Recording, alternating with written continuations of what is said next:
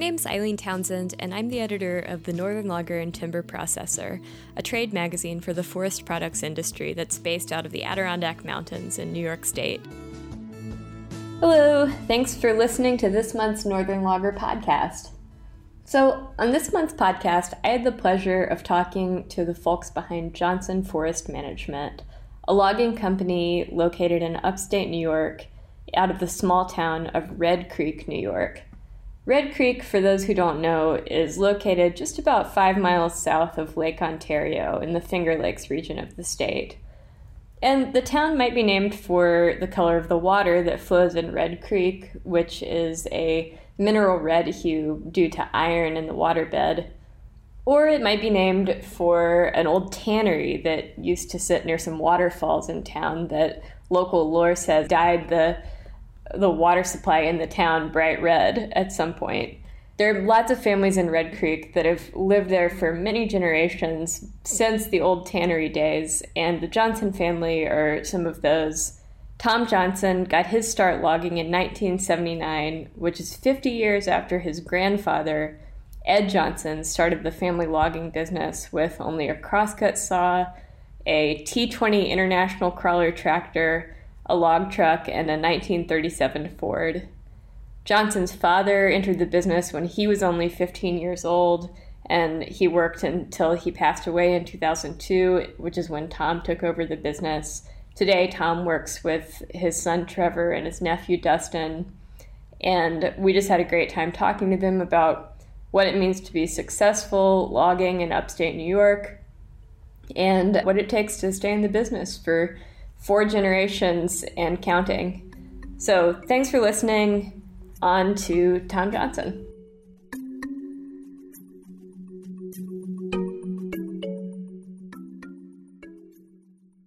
Okay, well, I'll let him do the talking of how he got started.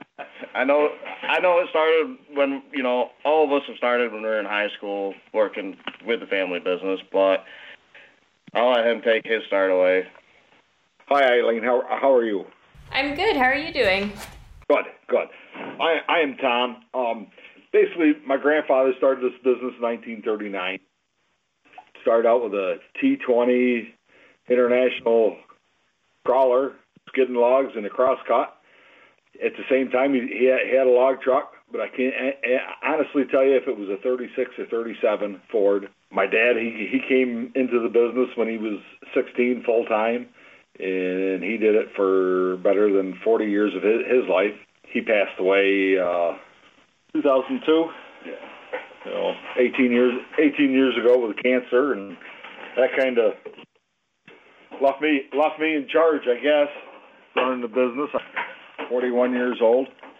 Yeah, and I guess that just before my dad passed away, we started with hired help, having comp insurance with W.J. Cox. It was always family before that. I started 1979, I guess, working full-time for my dad, and graduated from high school.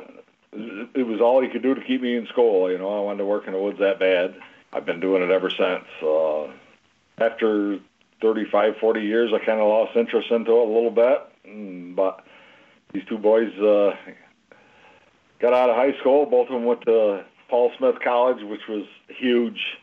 They learned an awful lot at Paul Smith, and I'm awful glad that they both went to Paul Smith or to college to learn more about the forestry end of it. And then they came on board when they graduated. Well, yeah, shortly after they graduated from college, and that was what? 13 for me, 2013. 2013 for Trevor, and 2010 for Dustin, and kind of gave me a new look on life as far as the logging business goes. They showed interest into it, and been hanging here ever since. That's great. So can you tell me a little bit about, before we get into the specifics of, choices you've made throughout your career, can you just talk a little bit about what the forest is like around Red Creek and how that's influenced the way that you operate? Basically, the region we work in is considered the Finger Lakes, and we grow the nicest hard maple in the world. Seems like everybody kind of comes out here. my grandfather and my dad, they practiced forest management before anybody even thought about it. They always set people up on a 10-year rotation, go in and harvest the stuff that was ready to be cut, the poorer grade, and 10 years later, they'd go back and cut it again. I mean, there's woodlots that my dad had cut 4 times. There's woodlots that I've cut 5 times.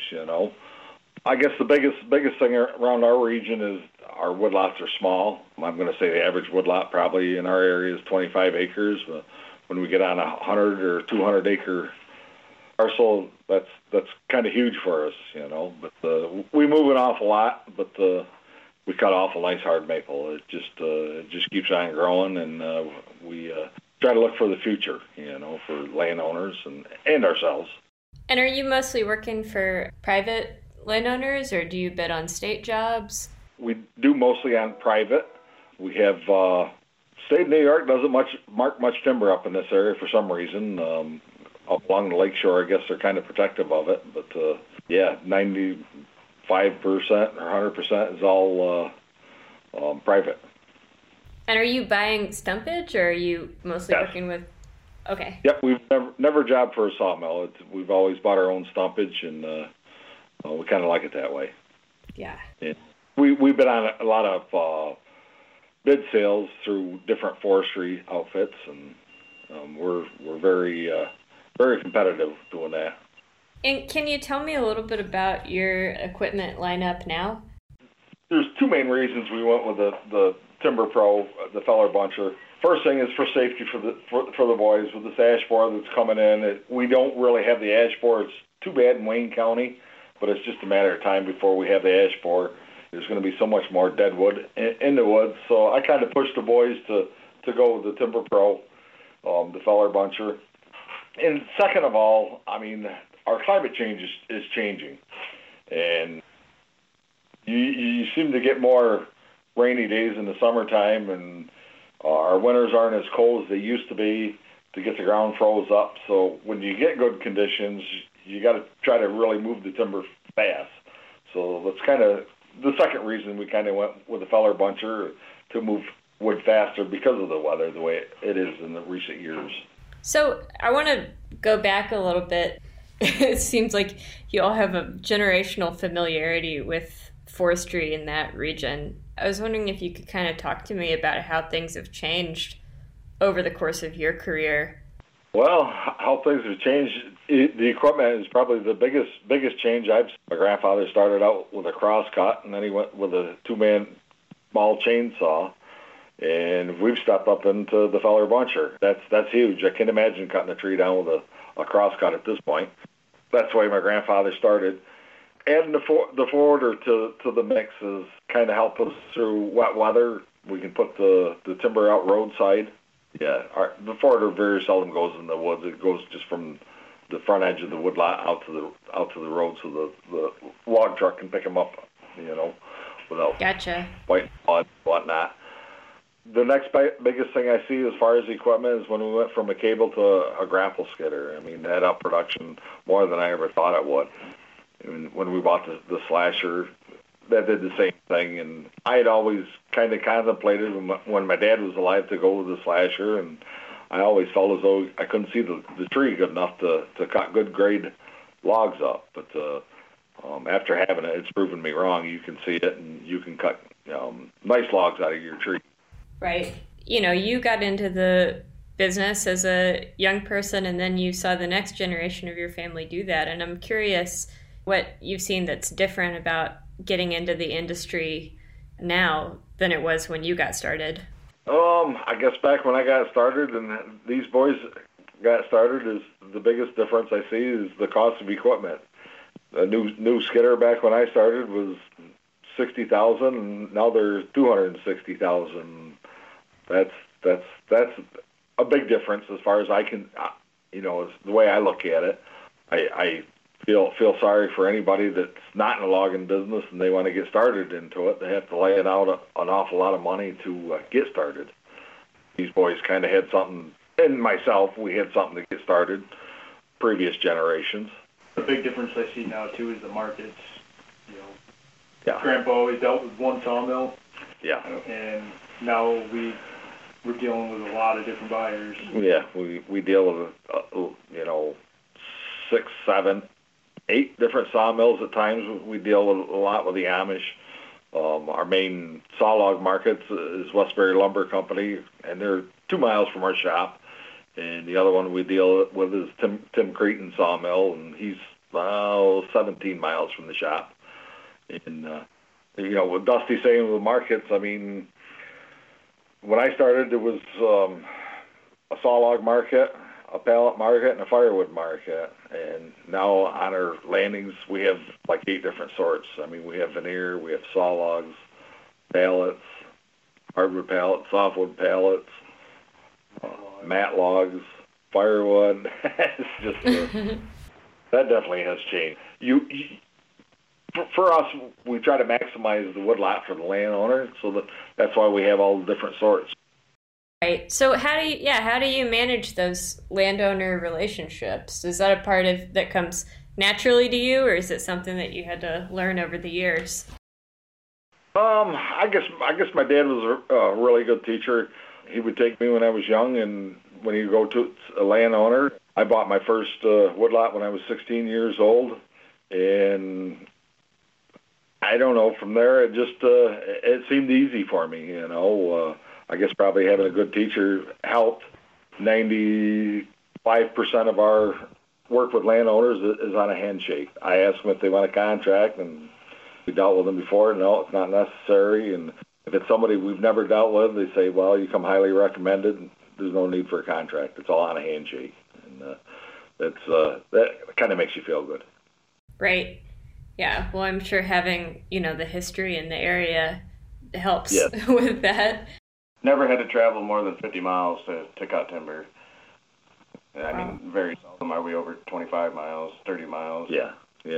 Back when my dad was alive, he always had a 50-mile radius he would go, and I've probably cut that down to a 35-mile radius. And you think, well, 35 miles, that's pretty good, but you got to consider we're only 5 miles from Lake Ontario, so we can't go north too far, and we run into water, Yeah. Yeah. Well, so I'm curious for you, Trevor and Dustin, when it comes to learning the business, I know it's been important for you all to be able to learn from an older generation, but if you could just speak to that a little bit. Yeah. Well, I mean, like Dad said with his father, I rode around with him in the truck, and I started as soon as I was old enough to write numbers. If he had a bit tail, he'd take me there and, have me write down the footage on the trees he was measuring. And, I mean, by the time I was in middle school, I probably knew all my trees and, stuff like that just from all the time I spent walking through the woods with him. And I was always just a kid, and he taught me how to shake people's hand when we would go meet a landowner. And probably the number one thing that I wish I'd never be able to catch up to my father on is his mechanic ability. And that's probably because we have nicer equipment now than when he started. He's a pretty good mechanic, and kind of always was handing him a wrench over his shoulder and watching what he was doing. And still work on a lot of equipment, but probably nothing like we used to. Well, the new stuff is so computerized, it's just a completely different game. It's helped on the book end of things, being able to look over his shoulder and seeing how he does things and kind of keeping consistent there. I've learned a lot about running a business from my uncle, and that's been huge too. Yeah. That's great.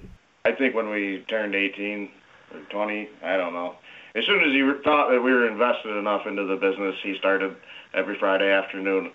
This is where we're at. This is what we paid this landowner, whatever it may be. This is how much we had in repairs, or, this is, the checkbook, what we're doing with it, what went out, what came in, that kind of thing. Do you all have a guiding philosophy of the best way to run that side of your business? Have a good accountant. Have a good accountant. Years ago when my dad started, you could work hard and you could make ends meet, make money. Today, you better have a pretty good accountant. I mean, you can work hard as you want. If you don't have a good accountant, it's going to be tough for you to make ends meet, the philosophy, I mean, as far as we sit down here Friday afternoon, the landowner gets paid first, and if there's enough afterwards, everybody else gets a paycheck. And, you know, we pay the landowner first, and we pay our bills, and then, you know, if there's something left, me and the boys, we get a paycheck at the end of the week. And usually there's enough to go around for everybody. And back when these boys came into business, I think you were help, and when they showed me that they showed an interest into it and they wanted to make this business grow, I made them equal partners along with myself in this business. So it's like, you know, now you have a vested interest into it, and they've really taken this business and moved it into the next generation. You know? And I'm proud of it, and it doesn't matter. Landowners always come back and talk with us, you know. Most of the time anymore, I'm on the landing running it. The boys are back in the woods, and, you know, the landowner will go back and talk to the boys, and 9 out of 10 times the landowner comes out and makes a special point and say, you know what, you got two nice young men back in there. And, you know, that means more to me than, you know, anything. What would you say was the most challenging part of this career? I guess the most challenging of this career when I started is I've been doing this 45, 46 years, and I never remember sitting home because we didn't have any work. And I guess when I came into business, I mean, we'd get down to maybe only having a week or maybe 2 weeks, and, you know, start getting nervous. I guess that was the biggest thing that made me nervous about the business is keeping the timber ahead, because we don't have foresters. We bought our own timber. We didn't work for sawmills. We bought our own timber.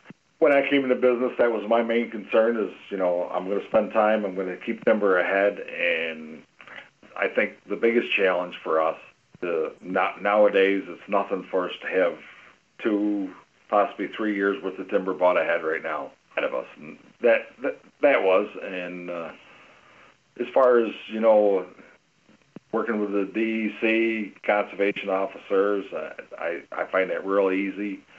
We've always done things the right way, and nobody's really had problems. I mean, if we have to cross a creek, I mean, we get permits from New York State, and it's pretty easy. Now, as far as later years, the biggest challenge I see is these guys finding help that has the same work ethics that they do.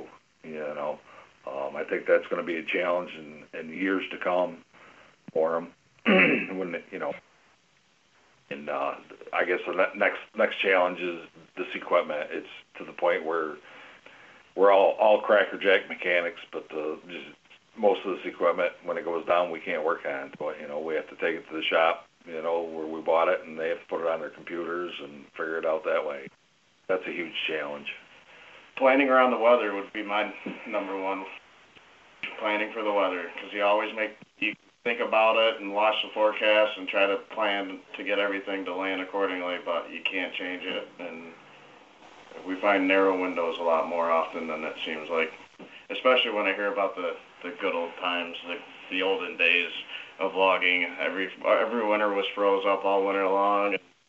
No, I haven't seen that other than this year was a little exceptional for us. But back when I started for my dad, you could get frost in the ground the 1st of December, and it would hold to the end of March. And we just don't see those winters anymore, you know. So I am curious with you, Trevor and Dustin, you know, the decision to go ahead and go to Paul Smith's and do a forestry degree, and plenty of people would have said, I'm working, I'm 18, I'm working.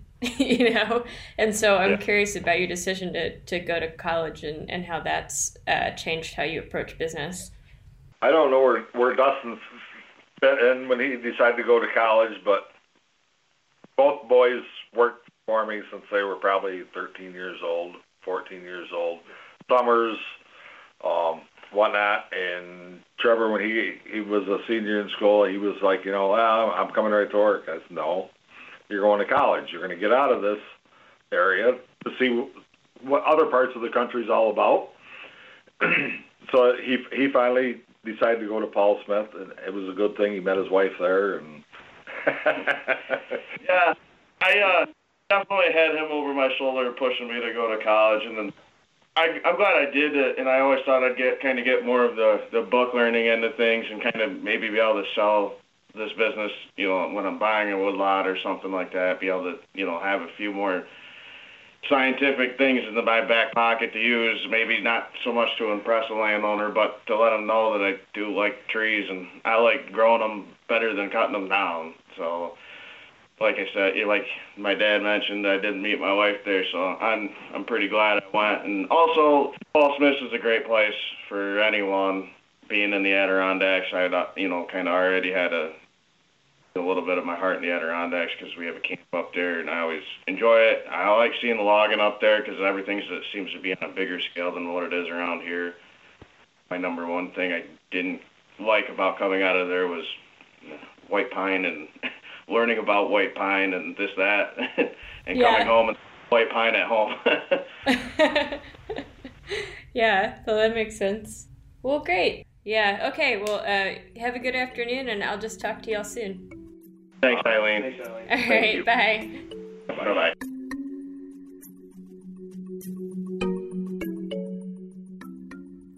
Thanks for listening to this month's Northern Logger podcast. And if you're listening to this podcast on your favorite podcast app, go ahead and give us a good rating in the App Store or on Spotify, wherever you get your podcasts. It helps us out and helps us connect to new listeners. Happy cutting.